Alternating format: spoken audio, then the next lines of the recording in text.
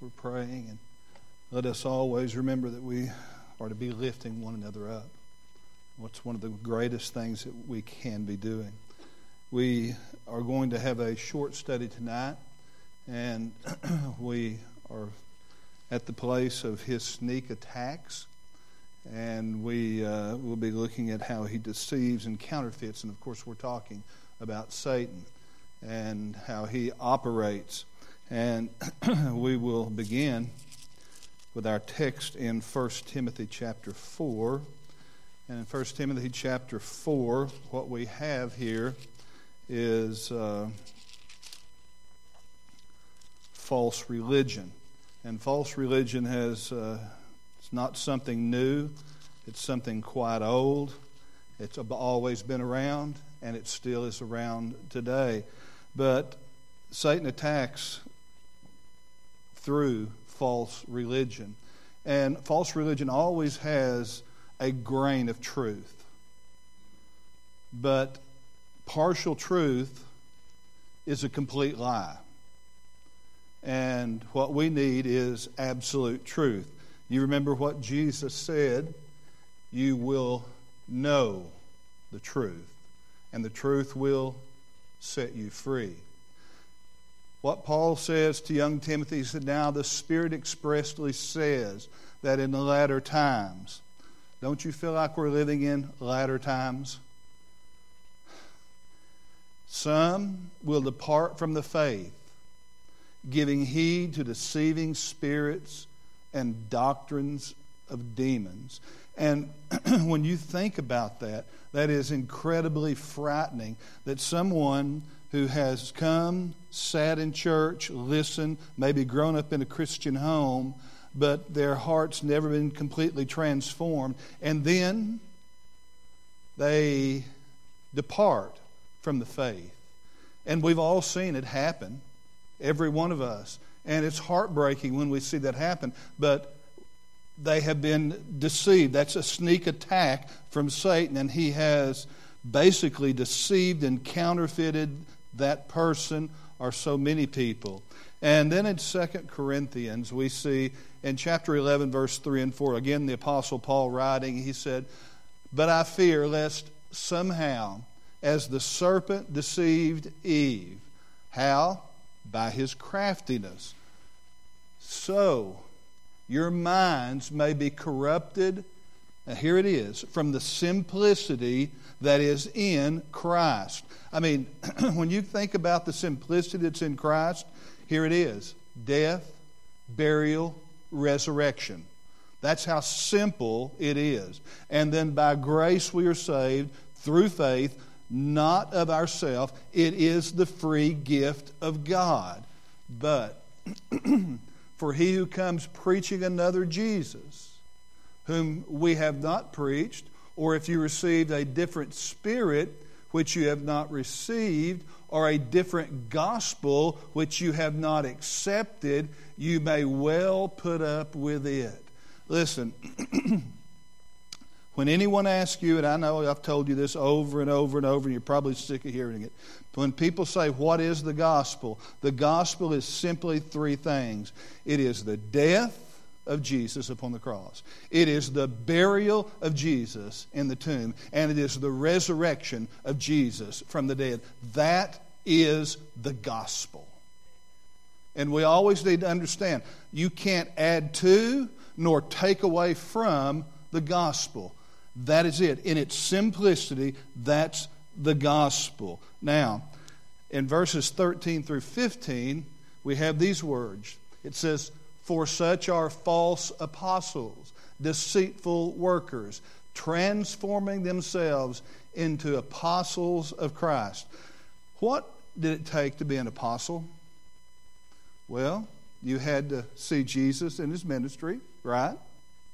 Right? You had to see the miracles performed. You had to see the resurrected Christ. And some came along and said, oh no, we're apostles too. Now, the word apostolos is different than apostle. Apostolos means one sent. We are all, in that essence, apostles. We are being sent by God to help transform the world for Christ. But an apostle, a true apostle, had to know Jesus personally, spend time with Him, see the death, the burial, and the resurrection. In Revelation chapter 2 and verse 9, it says these words, I know your works, talking about the churches, your tribulation, your poverty, but you're rich. And I know the blasphemy of those who say they are Jews and are not, but they are of the synagogue of Satan. Deceived. And Satan throws these attacks out there, and they say, yeah, I know who Jesus is. It kind of reminds me of my wife when she was 15 years old. I wasn't my wife at 15, but not long thereafter. She was visiting her grandmother in Tupelo, Arkansas, and a friend asked her this question. She said, do you know Jesus? And she said, well, sure, I know Jesus. And she said, well, do you really know Jesus? And she said, well, what do you mean? She said, well, I know the name Jesus, no, but do you know Jesus? And she said, I don't have a clue what you're talking about. So you know what her friend said, who happened to be the pastor's daughter? Let's go see Daddy. And guess what? At age 15, she became a follower of Christ. And when we become a follower of Christ, listen, we're still followers of Christ. My wife will soon be 58 years old. So for the last 43 years, she has been a follower of Christ. In the last 35 years, she's been a pastor's wife. So when we know, we're not deceived, because red flags go up, don't they? Have you ever been listening to a service or even maybe sitting in a service and a flag went up and you're like, I'm not sure about that. I'm not sure if that's right or not. And what I always tell people is, if a flag goes up, pay attention and find out, research it, come back, ask the pastor, what did you mean by that? Because we are not infallible. We're not perfect. We too can fail. And the last thing that any true pastor wants to do is mislead their people. But Satan, if he gets that opportunity to slip something in, and it may not have been said or may be misconstrued, guess what? He's willing to do that, because that's how division comes in the body of Christ. In chapter 3 of Revelation 9, indeed, I will make those of the synagogue of Satan who say they are Jews but are not, but lie. Indeed, I will make them come and worship before your feet, and to know that I have loved you. Who did Jesus come for first? The Jews. John chapter 1, verse 12 said he came to his own, and his own received him not. But as many as received him, to them he gave the right to become children of God. So every single one of us, he gives that opportunity to, and then we become part of the body of Christ. In chapter 9, verse 20, but the rest of mankind who were not killed by the plagues, these plagues, they did not repent of the works of their hands. Let's just pause for a moment. We're going through a plague right now, aren't we? Boy, if we ever need to repent, wouldn't this be a good time? They did not repent of the works of their hands. What are we doing? We're depending on science, which science is wonderful. We're depending on governments. Governments are great. But you know who we need to depend on? God. That they should not worship demons and idols of gold, silver, brass, stone, and wood, which can neither see, nor hear, nor walk. Again, they were deceived. They were worshiping these inanimate objects. At one time, there was a life in this, but it's dead now. It doesn't have life. It's an inanimate object. And they were worshiping inanimate objects rather than the Creator Himself. And God the Father said through the Son in Romans chapter 1, guess what? They will abandon the Creator for the creation. How many of you have heard the term, or maybe even used the term, Mother Nature?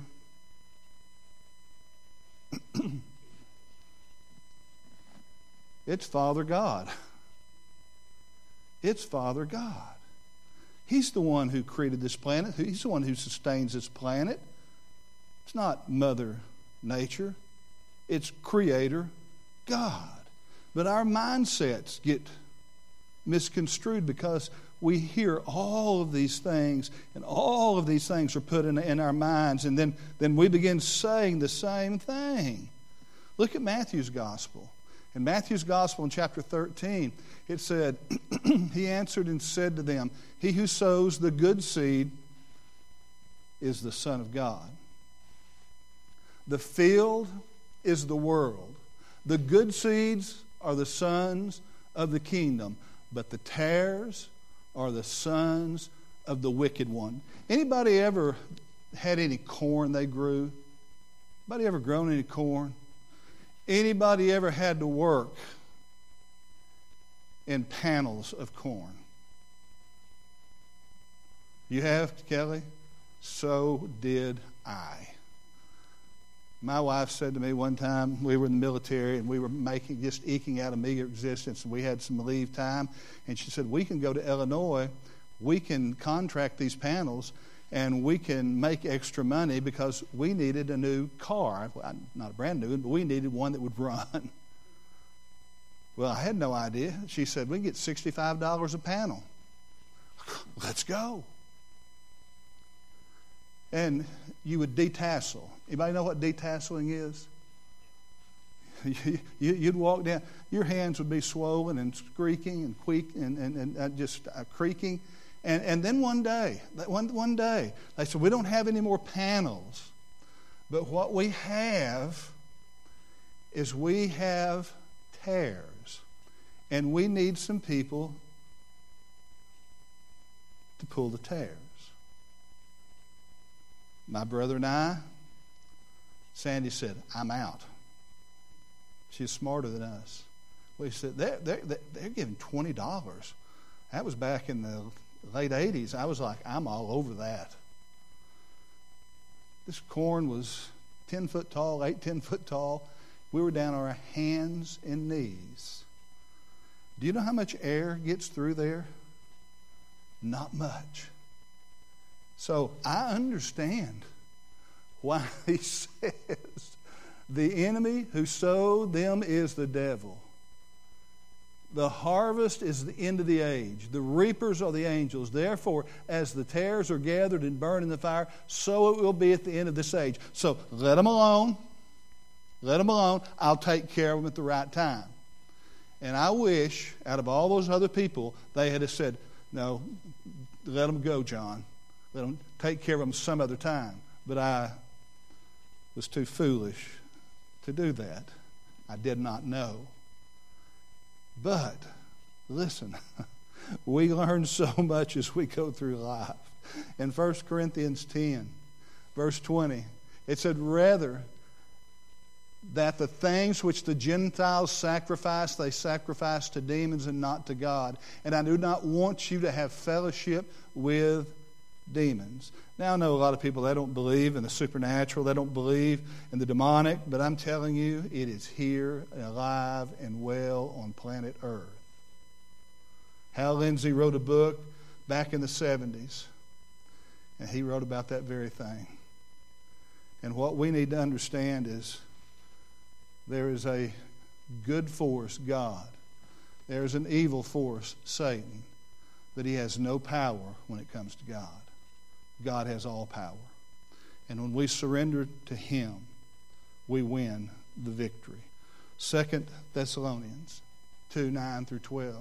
The coming of the lawless one is according to the working of Satan, with all power, signs, and lying wonders, and with all unrighteous deception among those who perish, because they did not receive the love of the truth that they might be saved. For this reason, God will send them strong delusion. Now think about that. The opportunity was given, but the rejection, so God said, I will give them strong delusion, that they should believe the lie, and that they all may be condemned who did not believe the truth but had pleasure in unrighteousness. You say, why would God do that? Here's the reason. Now listen. God the Father, in the Old Testament, we have God the Father who came to His people. And guess what His people did to the Father? What did they do? Rejected Him over and over and over and over and over again, right? So what does God do? At the beginning of the New Testament, after the 400 years of silence from the Old Testament, Malachi, to the New Testament, Matthew, you don't hear from a prophet. Then you hear John the Baptist crying out, behold the Lamb of God who takes away the sin of the world. And you have a prophet, and you have the Son of God who comes, and then His own reject Him and crucify Him and throw Him out of this world. But Jesus said, I will send you the Holy Spirit. And when we blaspheme the Holy Spirit of God, we've missed, number one, God the Father. We've missed, number two, God the Son. And God said, lastly, I'm sending you my Holy Spirit. And when you reject Him, that's it. That's it. And so many people reject. But here's the key to that rejection. It is willfully and knowingly. If you want to read a text, you can read Matthew chapter 12. And you will see in Matthew chapter 12 that very thing. Jesus had healed a man with withered hand. Jesus had been healing, and they attributed the works of Jesus to Satan. A couple more verses and we're going to stop for tonight. Revelation 13:4. So they worshiped the dragon, who gave authority to the beast, and they worship the beast, saying, who is like the beast? And you know what they're saying there? He's God. Who is able to make war with him? So Satan deceives. And that deception is, we see this counterfeit. And it looks so good. So we surrender to that, and then we miss the truth. And then in chapter 16, he said, and I saw 3 unclean spirits like frogs coming out of the mouth of the dragon, out of the mouth of the beast, and out of the mouth of the false prophet.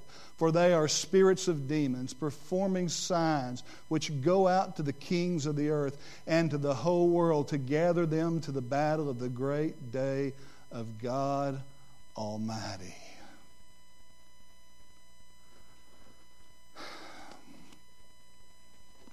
That great and horrible day when that last battle will come, people will understand, I have been deceived, but it's too late. It's too late. The thing I would suggest more than anything in your life is twofold. Get in the Word of God, number one. Get in the Word of God. And number two, pray for wisdom. Pray for wisdom. We do live in perilous times. We do live in times of apathy, great apathy. But we also live in times where the fields are white unto harvest. And it's our responsibility to work in the harvest. Because everyone that's born again will be in heaven. And I don't know about you, but I sure want to bring as many with me as I can. Amen? All right. Let's stand.